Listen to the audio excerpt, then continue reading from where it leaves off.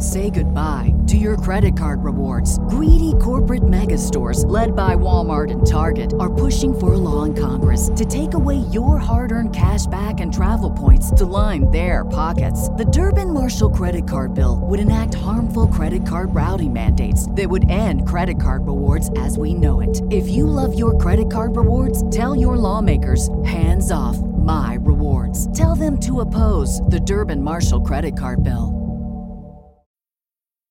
When it comes to weight loss, no two people are the same. That's why Noom builds personalized plans based on your unique psychology and biology. Take Brittany. After years of unsustainable diets, Noom helped her lose 20 pounds and keep it off. I was definitely in a yo-yo cycle for years of just losing weight, gaining weight, and it was exhausting. And Stephanie. She's a former D1 athlete who knew she couldn't outtrain her diet, and she lost 38 pounds. My relationship to food before Noom was never consistent. And Evan, he can't stand salads, but he still lost 50 pounds with Noom. I never really was a salad guy. That's just not who I am. Even through the pickiness, Noom taught me that building better habits builds a healthier lifestyle. I'm not doing this to get to a number. I'm doing this to feel better. Get your personalized plan today at Noom.com. Real Noom users compensated to provide their story. In 4 weeks, the typical Noom user can expect to lose 1 to 2 pounds per week. Individual results may vary.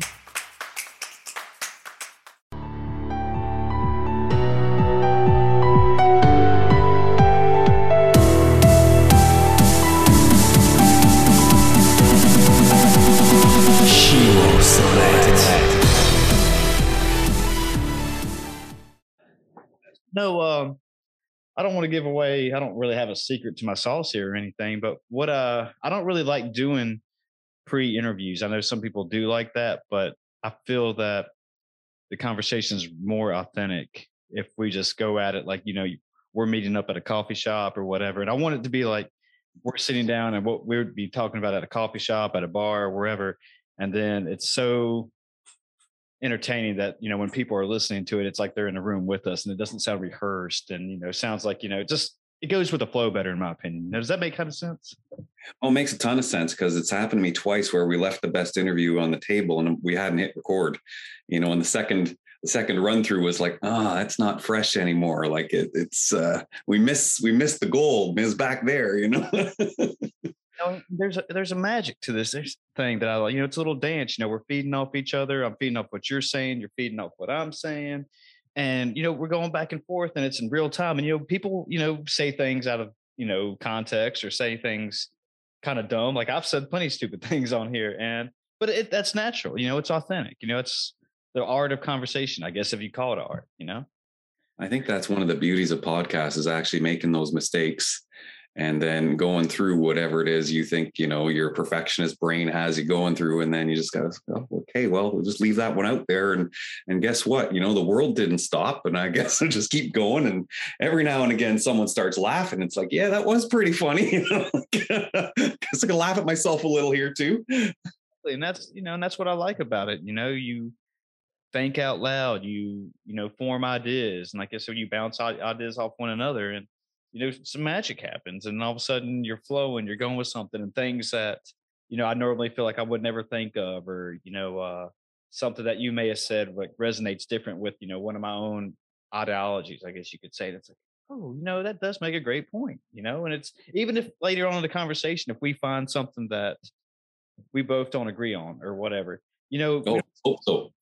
And, you and I don't, start getting mad and throwing, pins or throwing shit at each other. We actually can sit down and talk about it in a civil debate, adult conversation.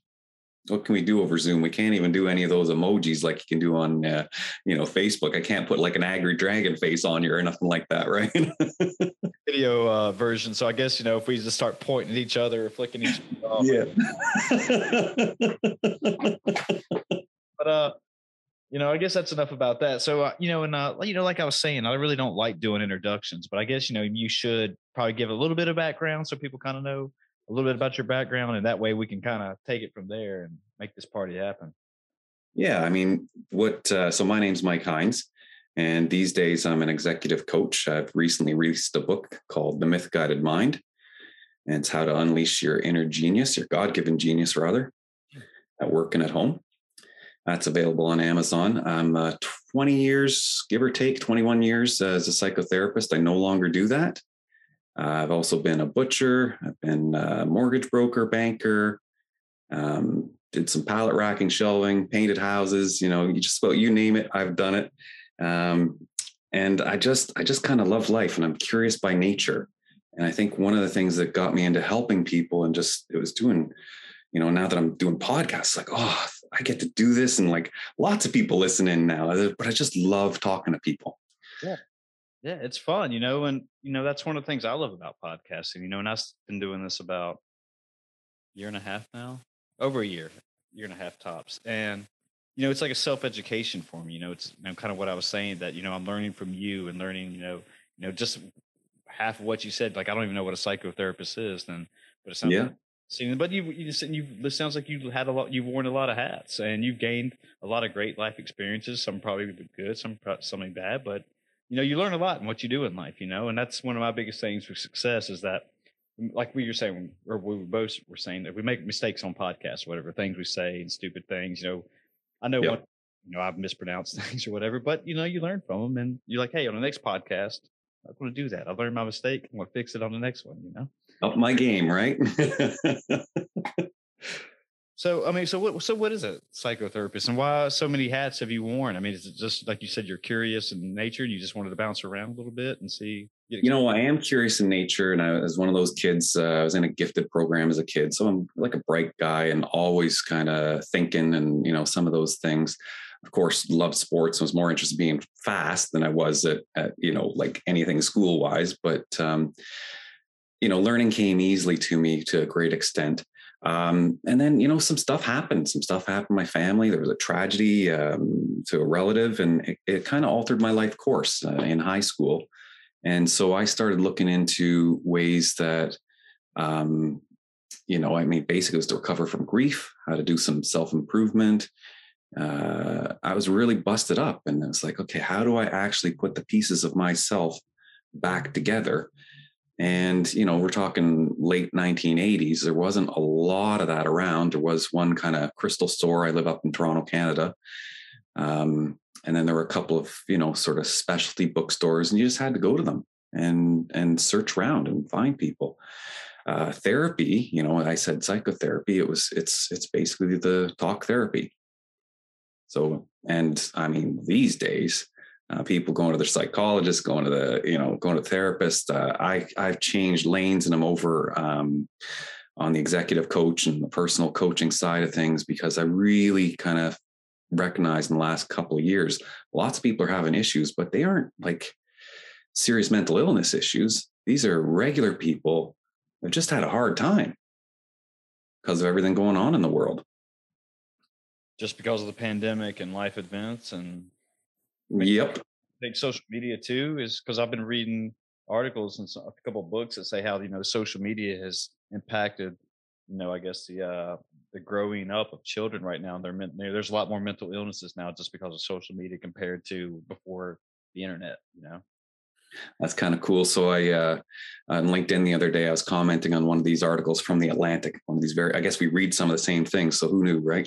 And, and it's like, hey, is social media ruining a generation? And it was really interesting. I commented and said, hey, you know what? It's really having an impact. Things like, we know since the invention of the smartphone, anxiety is up. And there's no proof that it's because of the smartphone. We know that, people who kind of, the Gates family and Steve Jobs family, like those their kids don't get to use phones until they're 12 or 14 years old. They have family rules around this.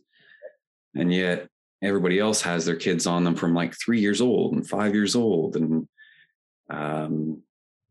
I follow, Scott Galloway, and he's right on CNN talking about how this is a big issue, and we need to, Instagram in particular, age gate it. So you shouldn't be allowed to use Instagram for, I think he's thrown out the number 18 years old, much like alcohol. Interesting. So social media past couple of years saved lives. It was people, and what we're doing now, we're sitting here on Zoom and we're talking, and we're different parts of the world, not that far, but it's 8-hour drive because I've been there. So it's connected the world, but too much, much like anything is you can't ever have, enough of something you don't need. If you've got a substance that's addictive by nature, it never fills you up. I like what you just said about, how Gates' family never were only like letting their children use it at a certain age or whatever, social media. I read the book Addiction, but I think it was Adam Alter. And basically, like, when Steve Jobs and I guess Bill Gates and who, designing all this technology, they, in like the first chapter, he stated that, they didn't want their children even using the devices, Yeah. knew exactly how addicting it was. And that, and I don't know if it impairs the formation of the brain at that young age, just because, I don't think the frontal lobe is actually developed, for all I know, for men in like, I want to say mid-20s, late 20s, early to mid-20s for the most part. Yeah. So, and I've spoke about it before on here, folks, so I don't want to, sorry again if I'm saying it, but what kids are, you give them a tablet or a phone, and what they're pulling up can just be, I don't want to say, life altering or scarring for life, but, they see something, like porn, and then they're like, oh, this is what love is. This is what a relationship is. And it's like, ooh, I guess it's a matter of opinion, but obviously I think most people wouldn't want, a young child looking at that thinking like, ooh, this is how you love somebody growing up. And Yeah.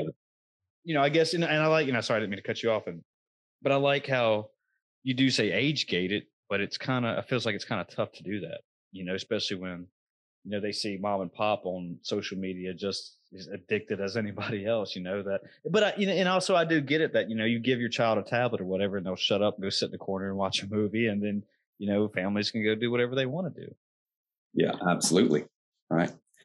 And I mean, it is one of those things, am I going to be a naysayer and say, hey, you know what, we should cut off all technology and put it, I'm not that way.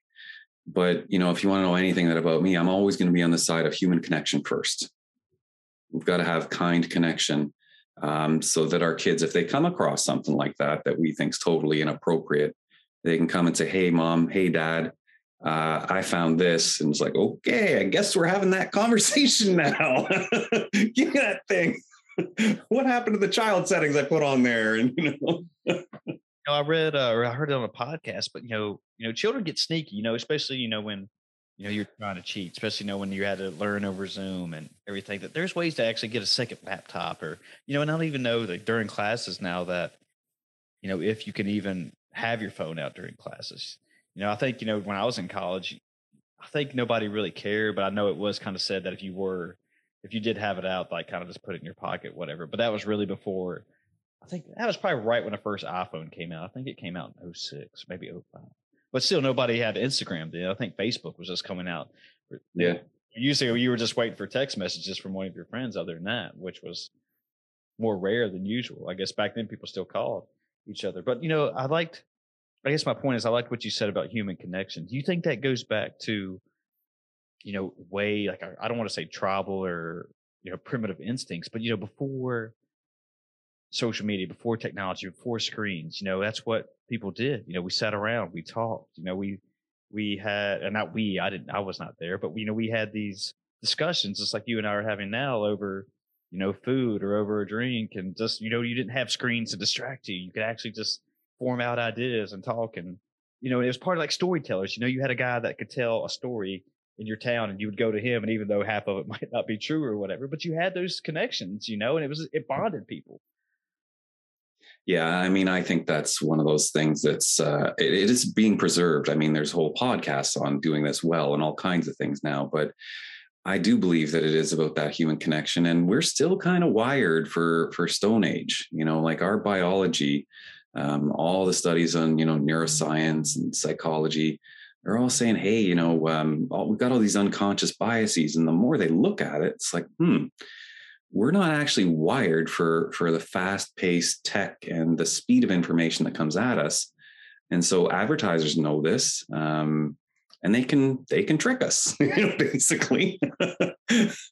And it's, it's a new thing. Like, we are desensitized, so we're smart people, and, but there's stats say you got 1,000 messages a day that come at you for branding. Some, I even heard as high as 10,000. I guess that depends where you live and how much you're kind of scrolling. That's a lot to just kind of turn off and tune out and desensitize. And so you can walk around, you know, rather than having like what you were just describing, where there's this connected community. And I mean, don't get me wrong, I live in a big city, and half the people you kind of meet here are from somewhere, and it's a small town. It's like, oh man, I had to get away from that because everybody was up in your business all the time. You know, like, you know. Like I grew up exactly like. So I don't know if we always just want that thing that we don't have, but it, you know, there is a reality that our stories used to connect us. When we had something big happen in our lives, we could, you know, kind of come together and say, hey, what happened to you today? And so, oh, well, you know, I was out in the field and this happened, and now, you know, the plow's broken and I don't know how to deal with it. And next thing you know is like neighbors are going to help you a bit. And, you know,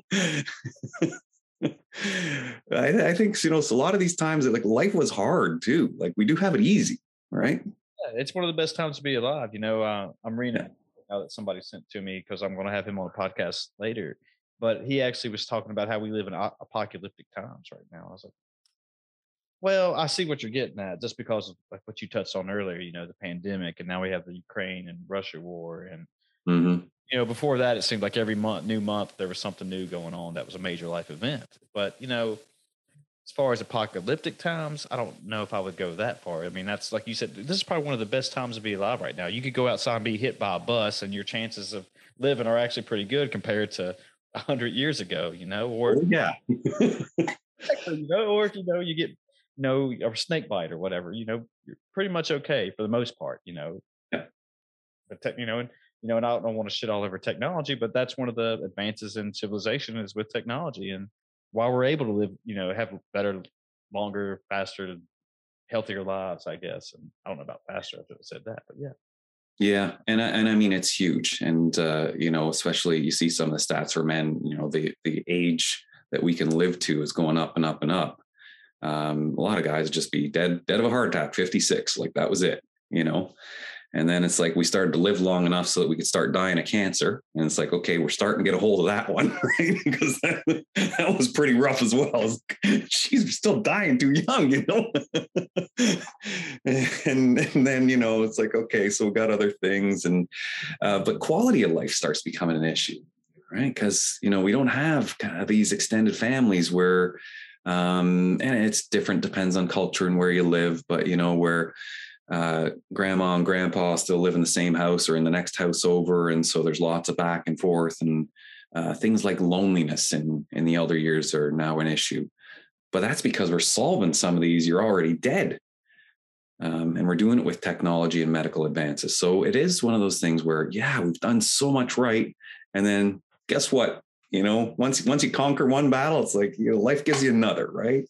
I mean, I believe that was one of the issues with, you know, and I mean, I don't know if you want to call it an issue, but one of the problems in the pandemic, you know, and I know I kind of resonate with this, that, you know, life is going so fast and we're moving day by day, you know, with screens. And like you said earlier, you know, we almost have information overload with our brains every day. You know, it's almost like a computer. We're getting so much into our brains, and all of a sudden it just feels like it's just our brains just going to slow down or it's going to snap or whatever. But I guess my point is that, you know, once, if you want to say life halted, once they were saying, no, you got to stay in, you can't really go out or you're quarantined. And which I was very fortunate during the pandemic. You know, I was still able to go to the gym. I still went to work. And I feel like the only thing that changed with me is that I had to go put on a mask, you know, anywhere.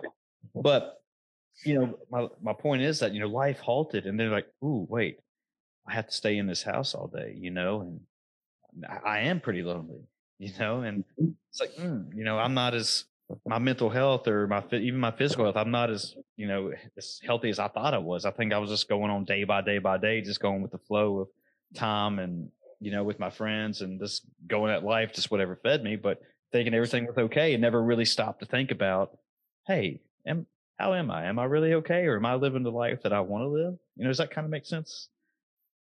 Oh, that makes huge sense. And I mean, I know, like, I was talking to people about their mental health on a daily basis at that point, and I really saw firsthand, like, some people just crashed.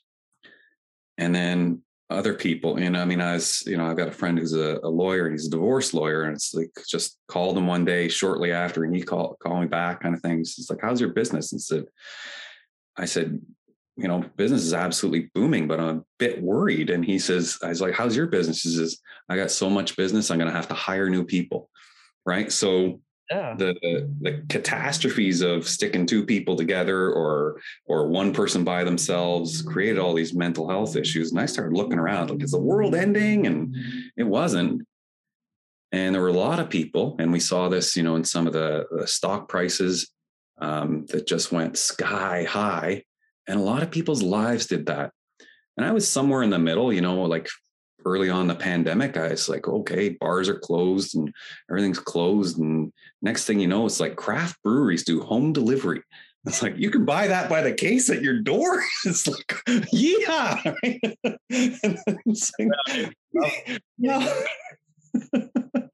And I realized, wow, that's the pathway to end up, you know, on Skid Row if I stick with this one. Like, but what am I going to do with my spare time?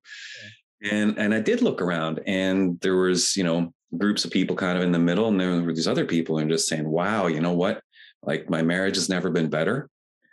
I get to spend all this time with the person I love the most in the world, and we're doing these hobbies and, you know, gardening and redecorating the house. And so their life scores were going up and up, and people were saying that about their work. And so I was kind of like, I need to do more of that. I need to get the benefits out of all this spare time that I have, because it could make you crazy if you didn't think of something. Sure.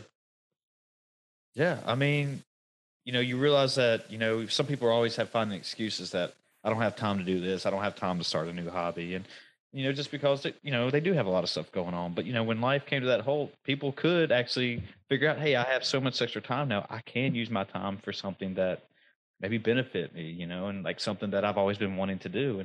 And I get it, you know, some people don't like to start new things because you're going to suck at it. You know, it's what Jordan Peterson says, you know, you're going to look like, you know, and nobody wants to. Nobody wants to look, you know, look terrible at something the first time they do it. That's why they never do it. But that's part of it, you know, and you just got to accept that. And, you know, I feel like if more people would learn that's going to happen. I mean, you know, just, you know, like this, me starting a podcast. I knew the first episodes and stuff. And even now, it's probably going to be me be trash, you know, but that's like we're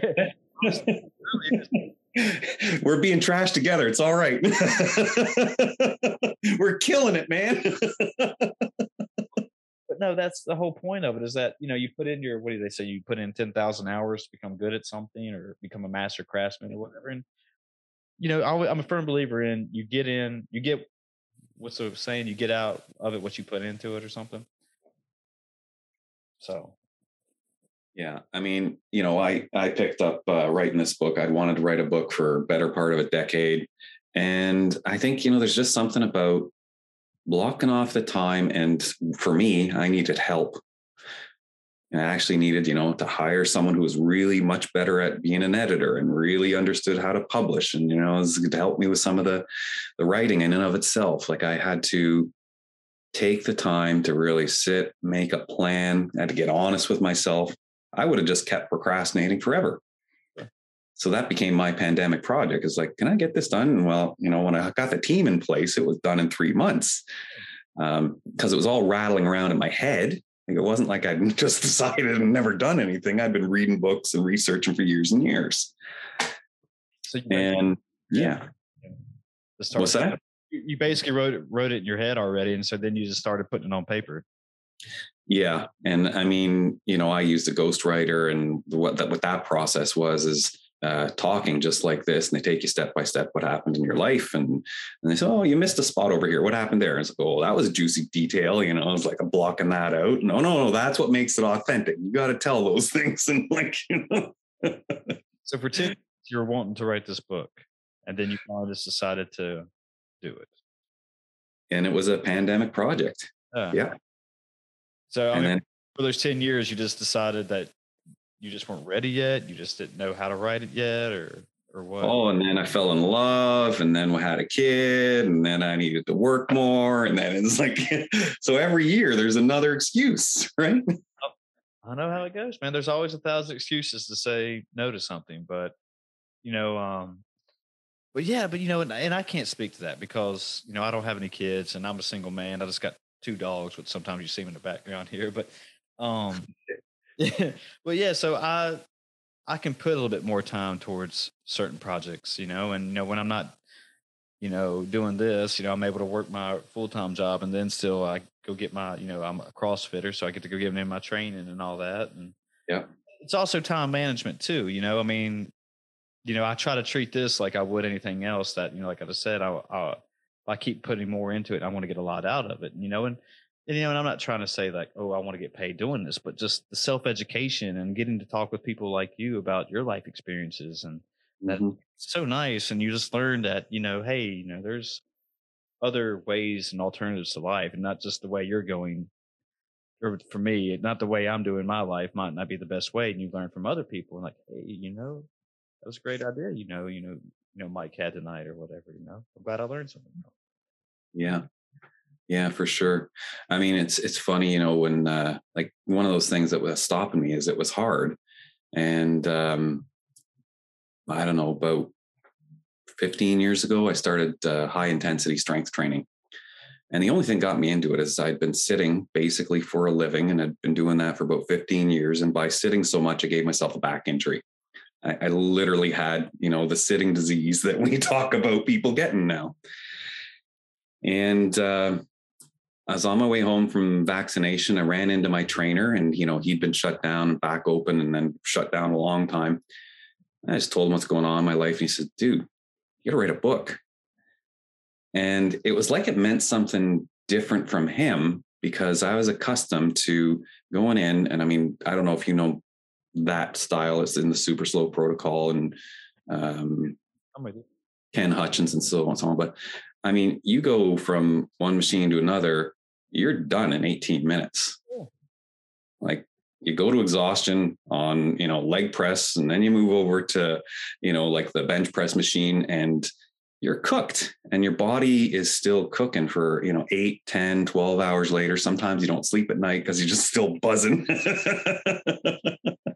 Sometimes you'll sleep like a rock and you're up for 14 hours, Oh, yeah. But it's like, I don't know how I didn't connect that I learned to do this really hard thing, took control over my physical body, effectively rehab myself out of the back injury. And then I found out, I was like, oh yeah, there's that knee injury from soccer, and there's that football injury in your shoulder, and there's this other one, who knows how in your wrist. I mean, he went through my body, and he says like, you're a wreck. Your body's like an 80-year-old, and you're not even 40, like, oh gosh.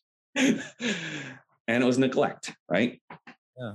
But that was that thing, like you were just talking about, of pick something hard. I was terrible at it at the beginning, like absolutely terrible. I was too embarrassed to go into like a regular gym, which is why I want the private studio. It was like, okay, nobody going to see me here because I don't want to be seen as weak as I actually am. Yeah, and it's taught me, right? A lot of people don't like that, just because, what you just said, you don't want to seem weak. You don't want to seem, the black sheep of the gym, I guess you could say. And just like you think everyone's taunting you or whatever, but it's shitty. And it's like, with body shaming and stuff like that, you shouldn't do it to people, even if they are in a gym and maybe they're at their day one, even though I'm at, my day 365 or whatever. Everyone's got to start, Yeah. I've got to go back and remember, those days, and just like, hey, you used to be that guy, you were the day one guy looking like an idiot, not knowing what machine to go at or whatever. And, and I feel like this is definitely easier said than done, obviously. And it's just hard for people to get over that stuff. But, and like you said, challenges and stuff. And I really feel that you just should always be challenging yourself in some way in life, just trying on a new, and it doesn't have to be lifting or anything. It could be writing a book. That's one thing I've kind of always had in the back of my head that I would like to do, but I never did. And just because, after my master's degree, at one point I was like, oh, I think I want to get my PhD, but people were telling me how hard dissertations were and stuff like that. Story, I'm sure. Right. I was like, I'm not going to do it. I don't want to take the time. And also there were couple other things. Like I didn't know if a PhD would actually benefit me, but that's neither here nor there. But my point is that, challenging yourself and rising up to the occasion, the standard, right? The moment. Both. Yeah. Okay. Like, sometimes I feel like I say things like, wait, was that right? Oh yeah.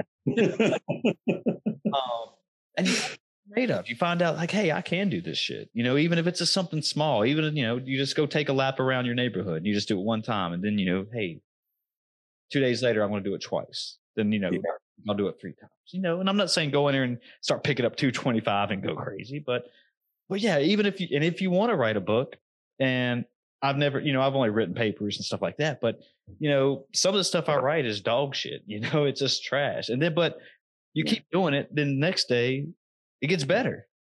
It's kind of what I was saying earlier. The more you do something, the better you get. Yeah. I mean, it's kind of funny because this topic of mastery, and we're kind of dancing around it. I follow a guy by the name of Cal Newport, and, again, he's got some of these lots to say about tech, but he's a computer programmer, computer science professor, actually, and also, award-winning author and a bunch of other things. And people say, how do you have time to do all that? Like, you work 24 hours a day? And he's like, no, I block my time.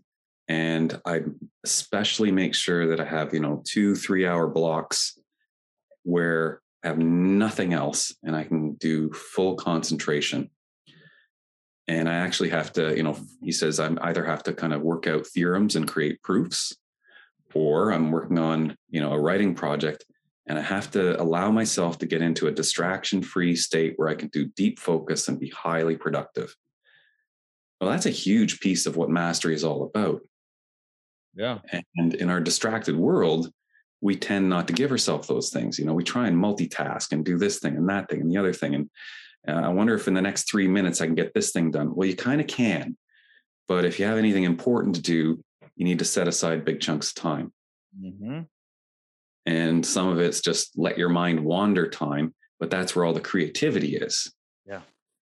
You got to go for a walk, and then you come back.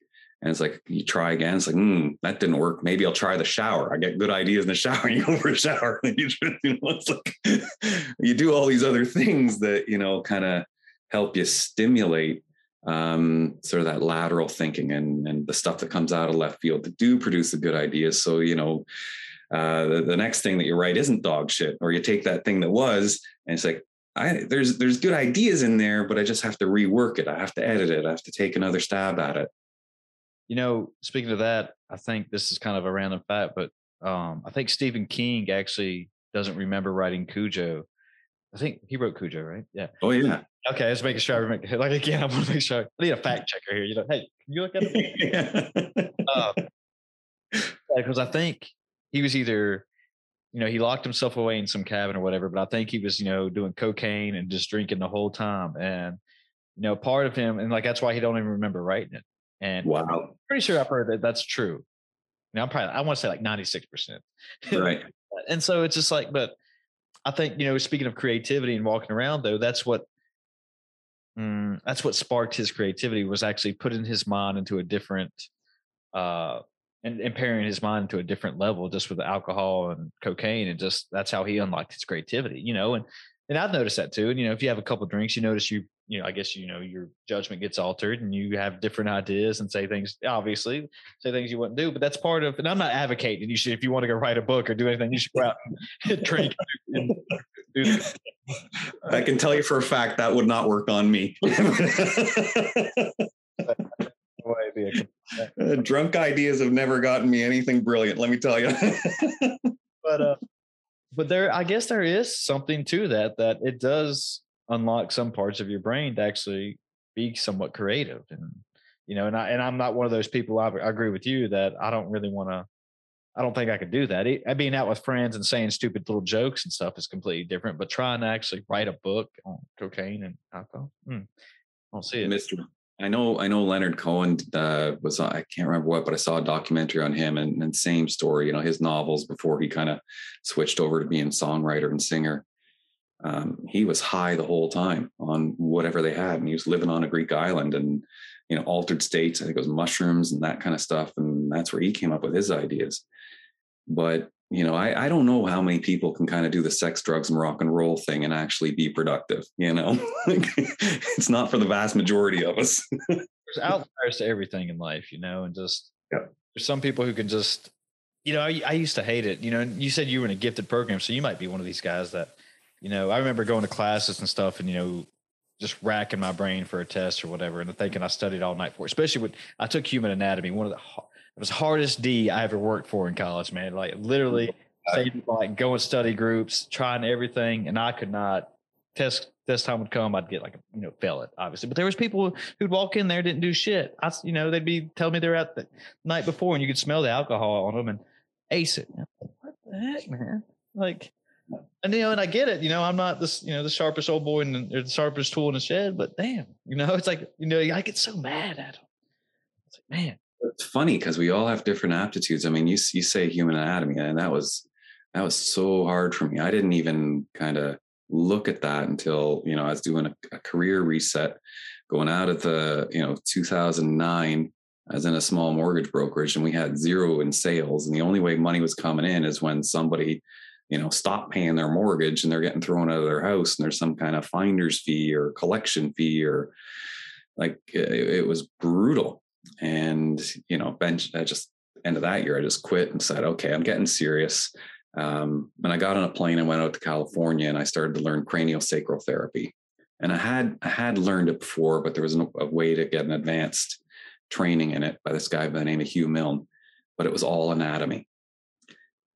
I never felt so stupid and so helpless and so like.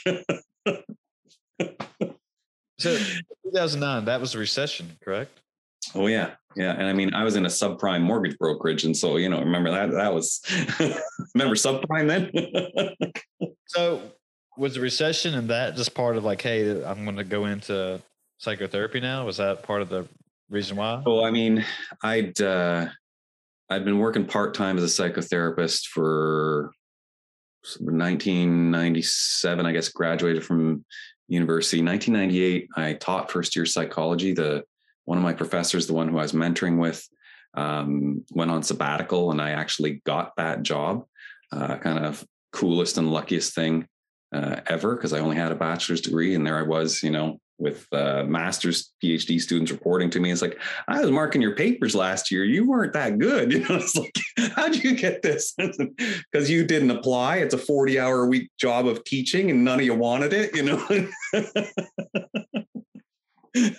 So it kind of created this kind of funny tension where people were definitely more educated than me. But I could teach, so I was like really good at teaching. I was not as good at doing psychology, and I was never going to get kind of the research papers and grants that some of these other people did. And they went, much farther in psychology careers than I ever would have. Sure. So talk about a long way to get to 2009. That's 98. So I'm learning, kind of hands-on mentorship. There's kind of apprenticeship style things to being a therapist in those days. I was doing it part-time and didn't quit my day job until 2009, right? Because there was no more day job anyway. Like zero sales in your commission-based company. I mean, it's not working out, right? And so I went and learned a hands-on therapeutic technique. It's all about, effectively you connect via touch, but you're connecting the human energy field to human energy field and bringing healing about that way. So explain that. So, like when you were like, so you were doing therapy on somebody, you would touch them in their hands and that's would bring the healing. Is that what you're saying? So craniosacral therapy, I mean, I've been through a lot of therapies. We probably couldn't do this in the next 5-6 hours. The number of things that I that I needed. I was a test case for a lot of people. Let me tell you, man. But I'm much better now. Good. Yeah. No, I mean, it's kind of cool. It's like, I was kind of brilliant in this one sense and I had a lot of issues in this other sense. But was always curious and always going forward. It's like, okay, so some really bad things happened to me and I'm going to find a way to get through it. And one of the things that I really needed, because my body, I was just walking around in kind of a state of fear all the time. And craniosacral therapy, it's, cranial from cranium and then sacral for sacrum, right? It can take you back. Hope you don't get any PTSD as I'm saying these words and anatomy and so on. So, yeah. So you all around. I see you starting to sweat there. Are you going to be okay? Again, oh my God. Not anatomy, man. Why do you gotta end this interview? And I don't want to change it. Hold on to your thought, but also I sat next to a really pretty girl in that class, and like every time I'd get my test, it was always a fail. While she was getting B's, and I was like, God, and like, we were so close. You could easily see I got an F. And like, I remember her like saying like, how do you think you did? And I was like, did fine. I probably got like a B or C and get it back. And it was like a 32. And I got another F for fine, got a weird grading system. Don't worry about that. Yeah. But anyway, keep going on. Tell me. Yeah. I mean, the very, very simplest thing is you personalize down and you hold their head. And what you can actually sense, and this is kind of crazy. So when we learn anatomy, typically we see, we're using cadavers and you look at all the sutures in the skull and they appear to be fused. But a person who's still alive, those sutures are not fused and our bones are actually moving. Now it's in the level of microns. They measure it and, you come up with like 4 microns or 15 microns. Those are tiny, tiny amounts. You can actually feel that movement with practice with your hands. People say, come on, it's like you can feel the person's body moving. And the answer is yes, you can. So we actually have a subtle rhythm. And you're just kind of, you're feeling the back of their head. Feeling the back of their head, this is like step 1. Yeah. And what you start to, you kind of, sometimes you'll kind of entrain your breathing. So they're breathing in a certain rhythm and this is basic rapport stuff that we kind of do unconsciously a lot, but we start in that system, we do it consciously. And so you allow your breathing to fall in line with their breathing. And then you can start to see what's moving, what's not moving. If you had any kind of serious head trauma, you'll get places that are not moving. And then other parts of the body are compensating because, like something's happened up here from an old injury. Yeah. And you can actually bring the body with a little bit of assistance. And this is one of those things where you're using effectively the gentlest of touch. This is not like chiropractic where, if something's out of place, you push it back in, right. But it's in the same family. Does the person have to be in a certain state of mind when you're doing this to them? Or are you just telling them next and just, having empty thoughts or whatever? Yeah. So I think, most people that come in the state of mind, well, this is bullshit, not going to work. So I think that's the place where everybody has to start. Right. But I feel like I'd be kind of like, stop touching my head. Yeah. And so, but I mean, like, here's kind of like that skepticism that you're talking about. Like that was me.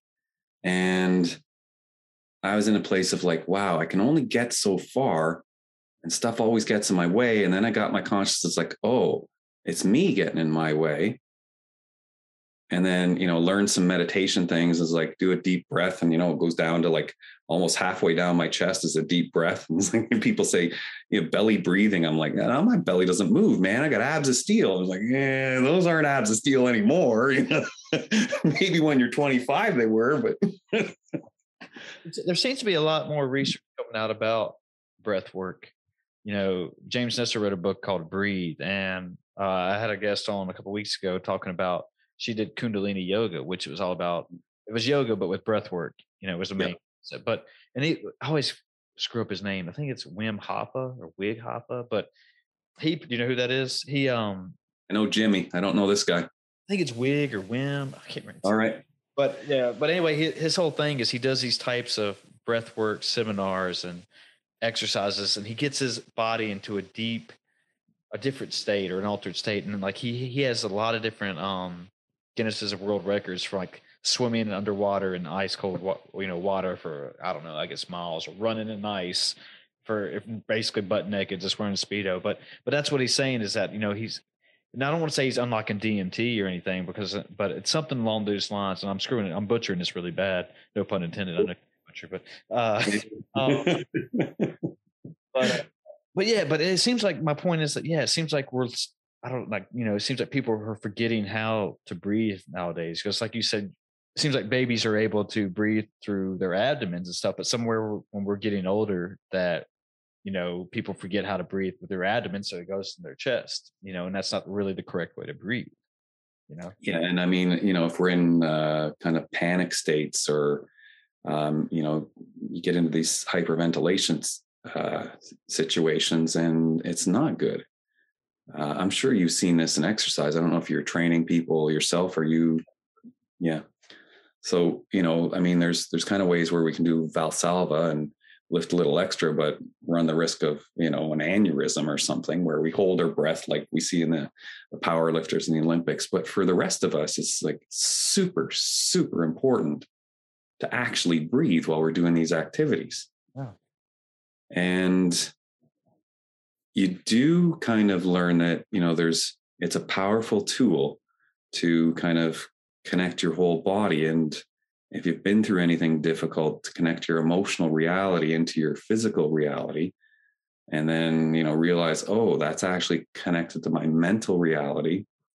And all of these things together are how I start to influence what I call my life. It's like the outer reality. These dots all connect.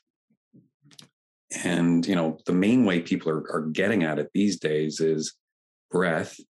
And then their voice starts to deepen. If you kind of like it's happening as we're talking here, we're both sort of relaxing as we're going into this conversation. I can hear my own voice kind of, it's like, oh yeah. And like, we know that there's, vagal response and there's mirror neurons. So polyvagal theory, you probably had to run into vagus nerve, again, more anatomy. People can look up Deb Dana for like an easy intro to that. I won't go near it, but we know that, mixed up with the fight, flight, and freeze response, there is one nerve. It runs through most of the body and it governs heart rate. It governs digestion. Flip of a switch, blood flow goes away from the major muscles, like the legs. I mean, it goes away from digestion towards the legs to do fight or flight. So to reverse that, you can do it through breathing. You can do it through other things too. I was learning it through that hands-on technique of craniosacral. There's a ton of other things. We have got all kinds of research on the value of massage and how much that can kind of change your personality for the better. Right? Really? Like actually change your personality? Yeah. So, don't take my word for it. Tiffany Field down in, I think it's University of Miami. She's definitely in Florida. She's got the Touch Research Institute. She's getting up there now. So, there's other people doing it. She's got, all kinds of research that effectively says, massage changes your physiology, which changes your personality.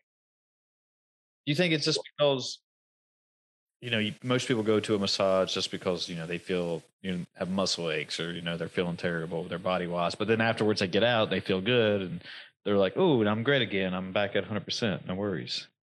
Or yes. I mean, there's things like your sports massage, right? Where, hey, I've just had a hard game, muscles are tight.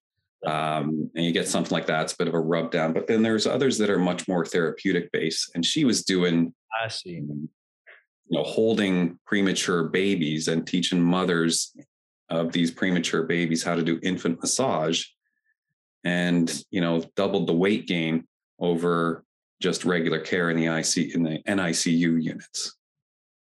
Interesting. Right. So touch means that much to us.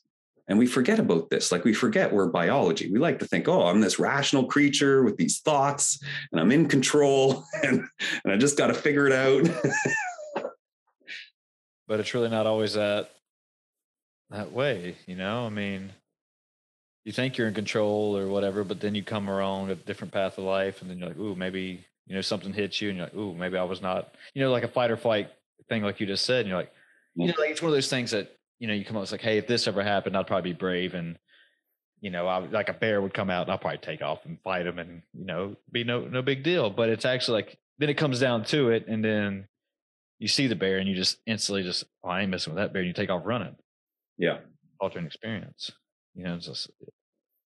But that's why we train. I mean, whether it's fighting or the military, like we train and train and train and train so that we're in a life and death circumstance.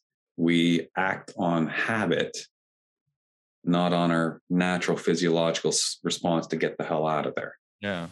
Right. And, it's because the adrenaline hits, like every fiber of your being is now vibrating. I'm going to die. Now, sometimes we do that in other ways. And certainly in high intensity exercise and CrossFit, you want to bring yourself up as close to that fight or flight response. You actually to stimulate new growth. Yeah. Doing it on purpose. Yeah. Yeah. If you can exhaustion, exactly. Your body's now saying, we're going to die if I don't do this next rep. Right. Most part. Yeah. Right. Yeah. I mean, I'll try not to teach that for the most part, but yeah, I mean, that's where the competitive side of that comes in here, is that, you want to push yourself to those limits and find out, hey, I can actually, like you said, I can train. Maybe not the day one I can do this, but after training this much, I know my limits, and I know I could push myself, a little bit further. What is it the mind gives out before the body does? Like your actual body will go a bit further if you just push it, but it's like your mind is saying like, nah, we're good here, bro. We don't have to keep doing this. You met your mats, but if you push a little bit harder, you find like, oh, I can actually get myself to that next rep, and I actually can last a little bit longer in this workout rather than the first 2 minutes, Okay. Yeah. And I mean, I'm going to be the first one to say, yeah, safety first and so on. Like, if you're going to do exhaustion, you drop the weights down so you don't injure yourself when you're truly exhausted. Right. But you think you can train the brain. So if you find these fight or flight modes, that it's always like you can know exactly what you're going to do right in that moment. Is that kind of what you're saying? That I'm going to fight rather than flee? Well, I don't know if it's that straightforward, but what I'm kind of saying is, I might need this is like a trigger, right? So we definitely have like constellations of thoughts that sit on top and kind of cohabitate with sort of bodily states and emotional states. And so we always talk about, like, oh, I've got these tapes playing in my head, or I hear this certain voice, and but that's usually going on with, a feeling state. And there's also a bodily state to go with that. And this may sound kind of far out, but if you look at anybody who's an actor, they know just how to stand, what posture to hold, what kind of facial expression. So usually they don't have to say a word. You're already like, whoa, this guy's like intense, like something's going down. Like, just look at how he's walking across that stage. Like, we know that, and we all can kind of feel that. We don't talk about it much, but all that information is conveyed. And we actually are pretty wired visually to pick up what's happening in musculature around the jaw. So the obvious one is smiling in our culture, but somebody's got a clenched jaw and we're kind of face to face, we're going to be registering threat. Sure. Right? Sure. And so I'm just saying, hey, like, these kinds of things are more connected to our thoughts. And then we kind of realize we're sort of irrational, emotional, physical beings that are biology first, with a little bit of humanity resting on top that we like to think is in control. Does the subconscious play into effect in any of this? Yeah, you could say the subconscious. And I mean, there's, Kahneman's talking about system 1 thinking, system 2 thinking. I certainly learned, the Freudian system first, and that's a little bit dated, but, Kahneman kind of talks about most of us are much like a lawyer resting on top of the back of an elephant. And, what you're describing as the subconscious is the elephant.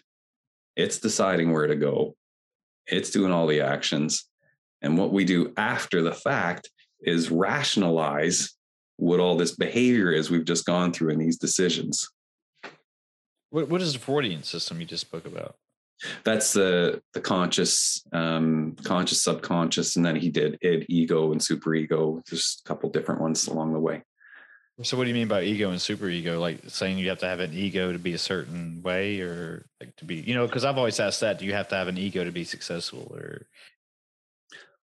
So I'm gonna land. There's lots of answers to this one, but I'm gonna land on the part of it's really good to have a healthy ego that is flexible enough to be set aside and dropped when necessary. All right. So it's kind of like you're going to have enough to go and accomplish something. You don't want to be in a state where you're deflated.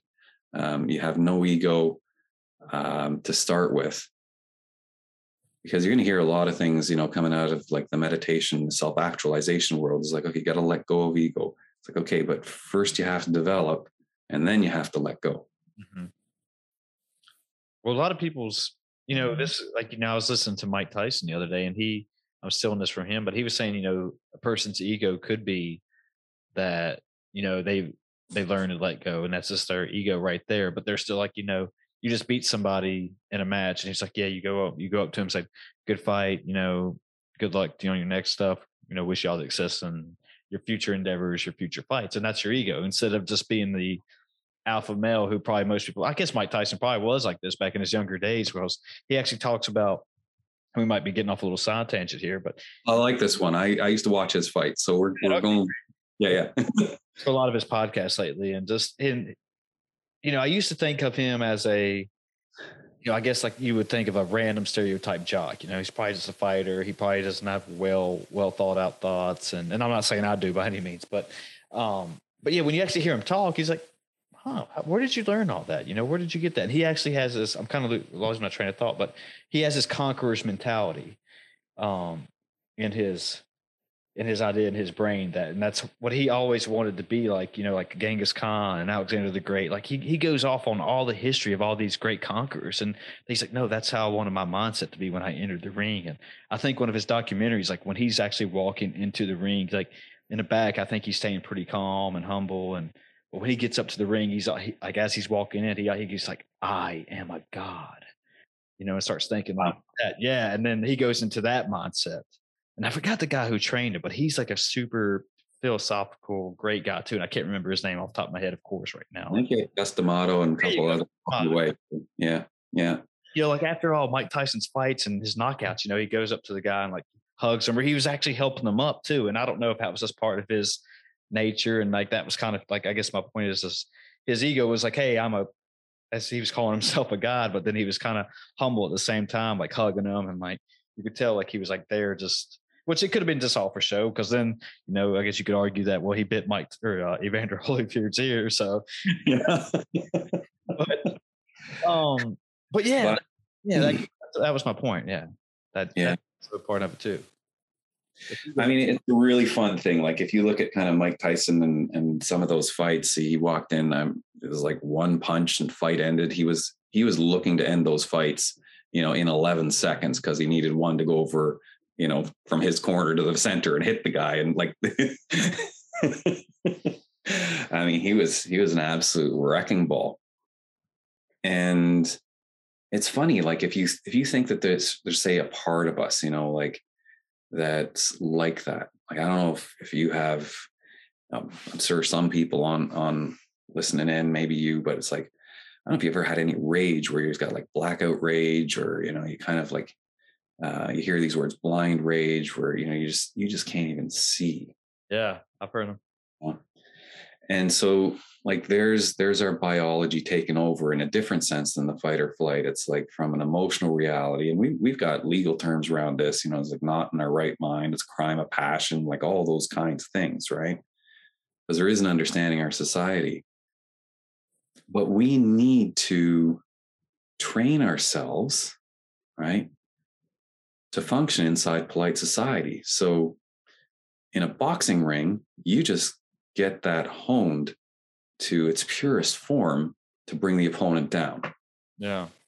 But, how do you go and like show up at dinner, the next day and like go out on a date, or like, you got to have a very different skill set, even though you're basically built to kill and destroy. I mean, is that just part? Yeah. I mean, no, this is part of the human condition, right? I mean, that kind of goes back to, when we're talking about the old days, that was how we got our food. It was like, hey, we have to go out there and actually hunt and fight for something if we want to eat tonight, it's our fittest almost. And gather some berries if you miss. Kind of part of, I guess you could say, in our evolutionary DNA, and it just stuck with us that some people have that mentality like, hey, I got to be the leader of the household. If our family wants to eat tonight, I got to go out there and get something. And, with whatever tools I have, But also, be vulnerable and tender and, and kind and protector, right? Like in all of those kinds of things. I mean, is it hard for people to turn that on and off? Do you think? Yeah, I think it's real hard. Yeah, I do too. Most people have those experiences and we effectively, we lose it, right? And they'll say, what happened? Well, I lost it. I was in the bar and this happened, that happened. Next thing you know.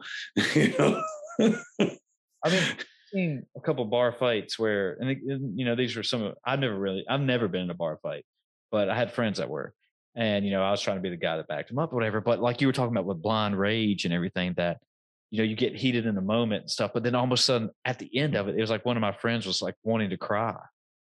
Yep. Yeah. And it was just because it's like, hey, what happened? You went from ballistic back to -2 and now you're crying, and it's just, you're trying not to make fun of them, but and then one day I think I actually got into one of those states where I got so mad. I think it was my brother and I got into a huge fight or whatever when we were younger, but I remember like I had no idea how to handle my emotions and I almost started crying. And I was like, and he was like, oh, now what's going on here? Like, why is this happening? And that's kind of what I would say is kind of actually like a real sort of gateway to really changing and really knowing yourself as a person.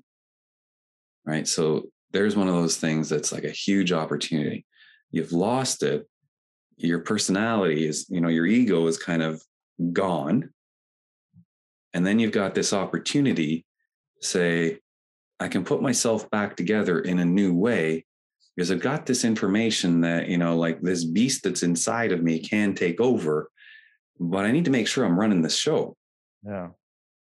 And, and that's where that lawyer sitting on top of the elephant is going to start to tell a whole bunch of lies. Like, it's all good, But we need to kind of start to integrate. There is a ton of power there, right? Sure. Like that is just life energy at its purest. But you want to be able to direct it. It's almost like what we see in kind of origin stories and comic books. It's like, okay, I got this superpower. And now how do I start to tap into it? Right. The next point I was going to bring up that, do we see, issues that because people build up all this energy inside of it or can't get it out through, fights or, they have no way of exercise, getting out of their system. So it keeps building up. And that's what causes other issues, mental illnesses or any type of issue you want to say down the road for them. And it causes, a negative impact on their life just because they had no way of getting this physical energy out of them. Does that kind of make sense what I'm trying to say, I guess? Yeah, I think I'd push it a little further. It's like we start to walk around in a certain habit because every single day is actually a choice, right? So if I wake up and, I go to a job that I don't really like and I'm getting a little bit bullied by the boss or some coworkers and, I take that personally, I keep going, I do the same thing the next day and I do the same thing the next day. I'm walking around in a particular posture. Like I'm actually, cutting a silhouette through the universe. Here's me doing this thing day after day. And it's not like, I'm a pressure cooker and I blow. Like I'm a human that's creating a habit. I'm becoming a master, but not in a very good way. Right? I'm becoming a master at being a victim of my own circumstance. And so, we could kind of pathologize this and say, well, that's a mental illness or this is that. And, my whole point of what I like to do with people is say, let's catch that before it becomes a disaster. And, like the bar fight happens or the car crash happens or the DUI happens, right?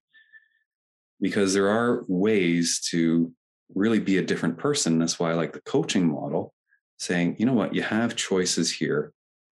How are you using yourself? And sometimes it's learning communication skills. Sometimes it is learning to, go to either the regular gym or the dojo or the boxing ring, or like sometimes it's serious stuff, right? But there's ways to learn to be a better you. so that you don't kind of continue down that same pathway where you're not getting anywhere, where you're a victim to your own life. Do you ever have people when, like, you said the coaching model that they just don't, they want to be helped, but they don't want to be helped. They don't want to unlock anything. They don't want to open up, and, they feel like everything's okay, but they kind of deep down, they know it's not okay. And sure. And, there's kind of different ways to look at that and do that. And you kind of have to have one of those reality tests, sometimes often. Okay. Like, what are you doing here? What was that thing that you said that you wanted? How important is it to you? You don't have to open up. You don't. But you got to do the work of living your life. That makes sense. All right. That makes sense. I was like, how's that work? Well, how many people want to, come and like start to cry more or start to this, like, so that's cathartic. It can be fantastic. But if you've got something really, ongoing in your life and you don't know how to change it yet, and you feel like you're beating your head against a brick wall, sometimes just opening up isn't going to solve that. You actually need to have some tools to usually it's take a step back, get a larger perspective, and then approach it differently. But we all hit walls of some sort. Yeah. And it can be like, in training we call it, hey, I've hit a plateau. And if you train and train and train, you're in a plateau, and you start to train harder, you can kind of go backwards. Mm-hmm. Yeah. It's like, ooh, got to implement a little bit of a rest in here. Yeah, life, I think everyone expects life, to have shortcuts and want it to be easy and get everything they want the way they want it when they want it. And, just kind of what you said, if you don't do the work, or if you don't, go out there and, I guess, chase what you want to happen, then it's not going to happen, and some people, they don't like change, and, they don't, they, like I kind of said earlier, they think everything's okay, but they kind of are in this negative comfort zone, and they don't, they don't want to get out of it. And so, but then, they find 45 different reasons to blame everybody but themselves. And I think once they, and I'm generally speaking, of course, and once they figure out that, hey, maybe me sit around and take a look at some things, hey, it's kind of my own fault as a reason that I'm not where I wanted to be, or haven't reached my goals yet. Or maybe I should stop hanging out with a bunch of, people like Stephen King drinking alcohol and snorting. Yeah, that bastard got a best-selling book. And you know what I got from being near him? Like a rehab stint, He's a terrible friend.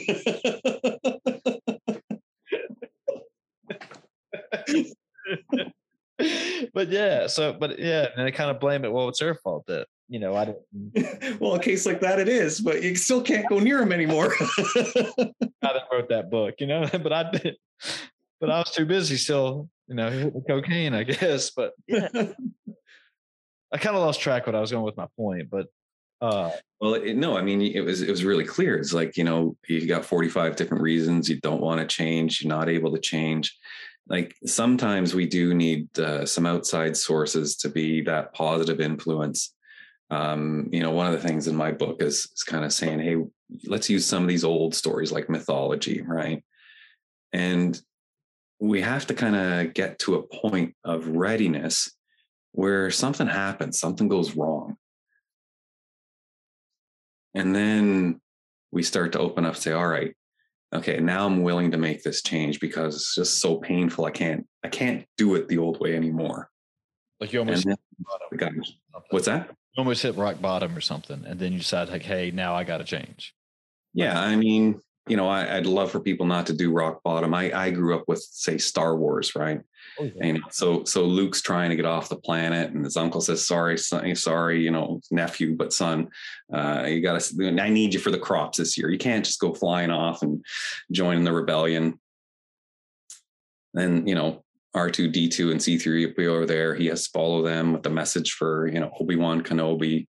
So he meets the guide. He actually meets the person who can change him from this victim of my uncle never lets me do anything, right? There's the blame. There's the youth. He doesn't really know how to do much. He's got big dreams. That's it. And it's not until, the stormtroopers come and kill his aunt and uncle that he's willing to say, hey, I'll go on that adventure. I'll take that step. I've got nothing left. I'm absolutely desperate. I'll go do your crazy journey with you. But that's transformation. And that's when he engages in learning, and he's got to let go of his old life. Right. Oh. And his excuses could have gone forever if like those terrible things didn't happen. And this is, I think George Lucas borrowed off of Joseph Campbell and, got a bit of consulting there. Is like what makes those old stories work. Like we were talking earlier on in the episode where we sit around the fire and we've got the storyteller. Like that's just ripped off from some of those old stories of how to do it right. You said in your book you're using mythology. You go back to Greek mythology or? Yeah. There's a little bit of Greek mythology there. It's, the point is some of what I just said to you, keeping it on a high level here of like, there is this structure in a myth of the hero's quest and there's actually other ones, but that's the one of transformation for sure. All right. But yeah, I borrow a little bit from Arthurian. It's funny, I didn't actually know two of the myths when I started writing the book. Which like two? So there was Chiron. In the middle of writing the book, and taught back and forth with the editor, and we had a lot of content. Like this isn't tying things together. It's and I had a friend. She lives in Florida, and she was one of the people in the training with craniosacral therapy. She's highly intuitive, and sends me a text, and she says, "Are you okay?" I said, "Yeah. Great. I'm writing this book. And, if you asked me a few months ago, I would have said maybe a little lonely and possibly depressed or something, but I got a mission again. I got a purpose. I got a reason that, it's really exciting." I said, no, I'm not getting that. He says, "You're going to have to call you. How about tomorrow?" I said, "Okay, well, I'm home all the time." So we're talking a little bit. I'm saying this, saying that. And she said, you got to hear about this thing, Chiron. And I'm like, "What's that?" And he says, "Well, what do you mean, what's that?" It's like, you had this trauma stuff and you've dedicated your life to healing people. Once you let go of the day jobs, like this is you. And I was like, I never heard of this guy. Well, of course he's in like all the movies after that. So he's a centaur. Okay. Right. And, talk about having a blind spot. Like I had watched movies and this character was in it, and sure, I hadn't read the Greek myths with him in it, but he was, of course it's a Greek mythology. So, it's a step before Zeus, the Titans, is it the original one? The Titans are above Zeus. Yeah. Yeah. So, anyway, his father, of course, takes on the body of a horse, rapes his mother.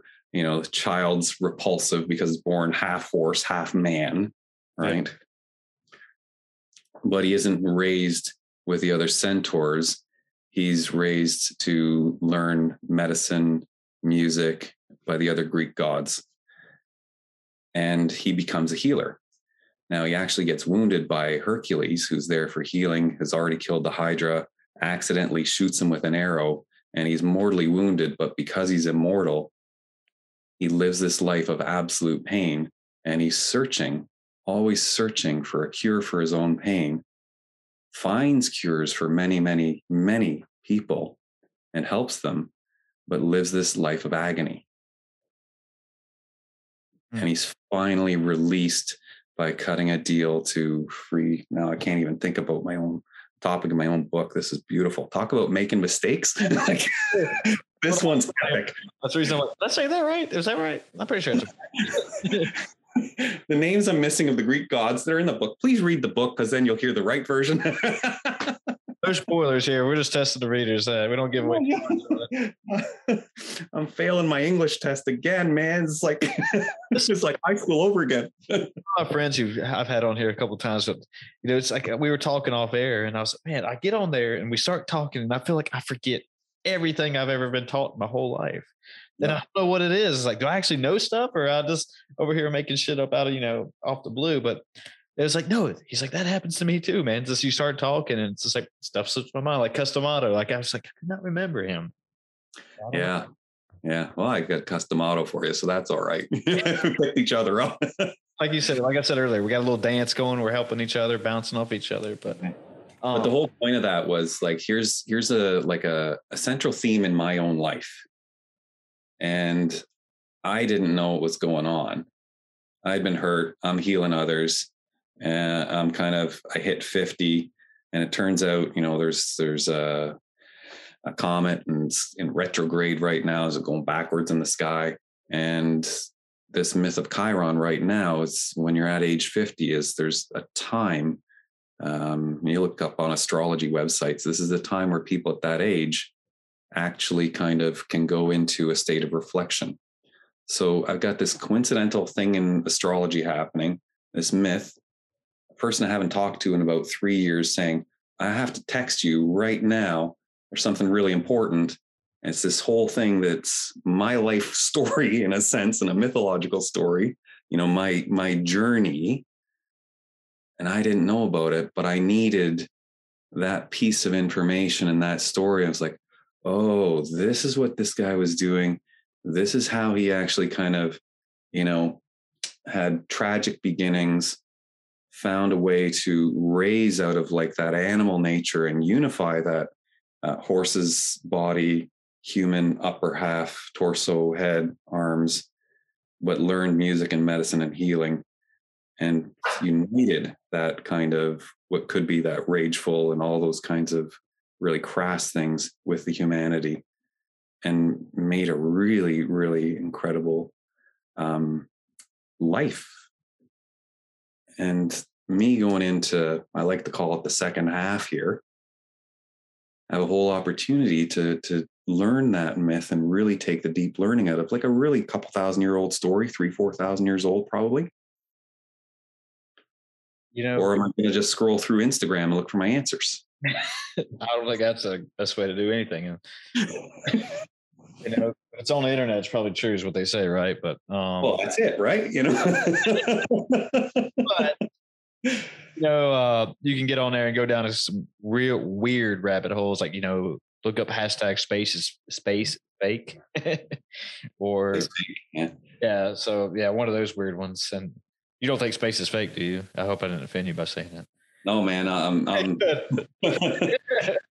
was like, anybody out there, I'm sorry, but yeah. I believe in the lunar landing. I was hoping for bigger things coming out of the UFO files, and not much happened there, because I have a friend, and he was in Costa Rica, and he swears, and no reason to lie to me, but he saw these lights coming towards him. And it's like, all right, how much did you drink? Like, what was this? He says, no, man. It's like, yeah, I know it's me and all. And he says, but we're all on a beach. There's a bunch of us.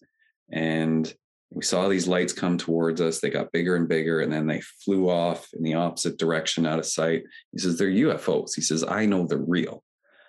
And he's like building me up. And he's like, it's all coming out. It's all coming out. And I have a friend that was on here, way back when I first started podcasting, and I think he's from Costa Rica or Puerto Rico, and I can't remember which one now, but he had almost the exact same story, that I think he was little and they were on some big hill plane or something, and all of a sudden these lights just came out of nowhere, and they just kind of hovered above him and everything. It was like him and a group of friends, and all of a sudden vanished. And he's like, I swear. And he said the same thing. I swear they're real. I swear I saw them, and then just like, I don't know. It's fun to believe in. Do I really believe in it? Yeah. I mean, it's fun. I don't know. I mean, I've never, do you know who Dan Aykroyd is?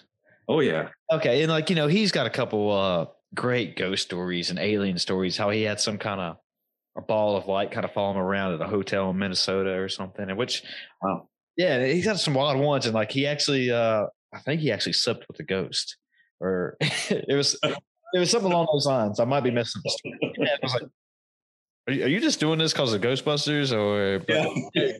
It's a movie in the franchise coming out. You're bringing this out now, right? Years ago when he was saying this, so I guess it's pretty real. But yeah, so I was like, there's got to be something out there. Now that now the government's kind of getting in on it and they're releasing files. And I forgot what just happened a couple of weeks ago, but there was something about they released even more stuff about like pregnancies and things like that. But it was like nobody cares. All this talk all this time, and like it's not bigger news or bigger events. And they're building it up, and there was a documentary on PBS, and I watched it, and the big things are coming, and they were apparently not that big. Yeah, whatever's in the files, So I wonder if it's just this overhype. They found a couple things, but it's kind of like, well, we don't know. But there's a guy, Commander Fravor. He was something in the Air Force, a big time colonel, or I always forget the ranks, but he actually claims he saw it. He calls it a tic tac, and it was something that was just had no physics of this earth, like the way it moved and went up and down. It was like signal jamming, like his radar, and like that. Apparently, that's an act of war, and do that, And so, but yeah, they have it on video, and it's literally, and like all of a sudden, it just went into the ocean, that came out, and it was gone. Right. Now there's like some beliefs out there. Oh, there's some stuff. They're in the ocean. They're very, because what, we've only explored like 10% of the ocean. Well, I haven't, but humans. But yeah, I always hate it when I say we. It's like I didn't do it. You can claim part of it. You're part of the human race, right? We're all in it together. Talking to sports fans, it's like, man, we lost that game last night, and it's like, well, I think you lost it. Did you play? I mean, were you just yelling at the TV? Yeah, I know. I don't know how it's going to go, but like the Raptors not doing. There's a lot of people up here saying, "Man, we lost that right now. We're supposed to be winning." Mike, let's take this one home, man, before we start getting to conspiracy theory here on aliens. Oh yeah, but and time flies. Yeah, dude. Dude, this was fun. This was a great conversation. I really enjoyed it. If people want to find the book, find you, all that good stuff, how do they do that? michaelhines.ca, and the book is on amazon.com. And here, hold it up. That's The Myth Guided Mind for anybody who's actually, watching the YouTube version. Unleash your God-given genius at work and at home. And probably the busiest place I am, social media, would be LinkedIn. So you can find me on there, and by all means connect.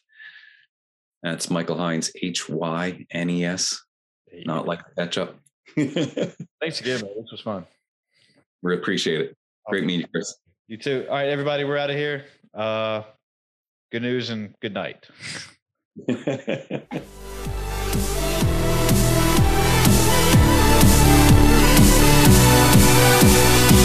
looks that.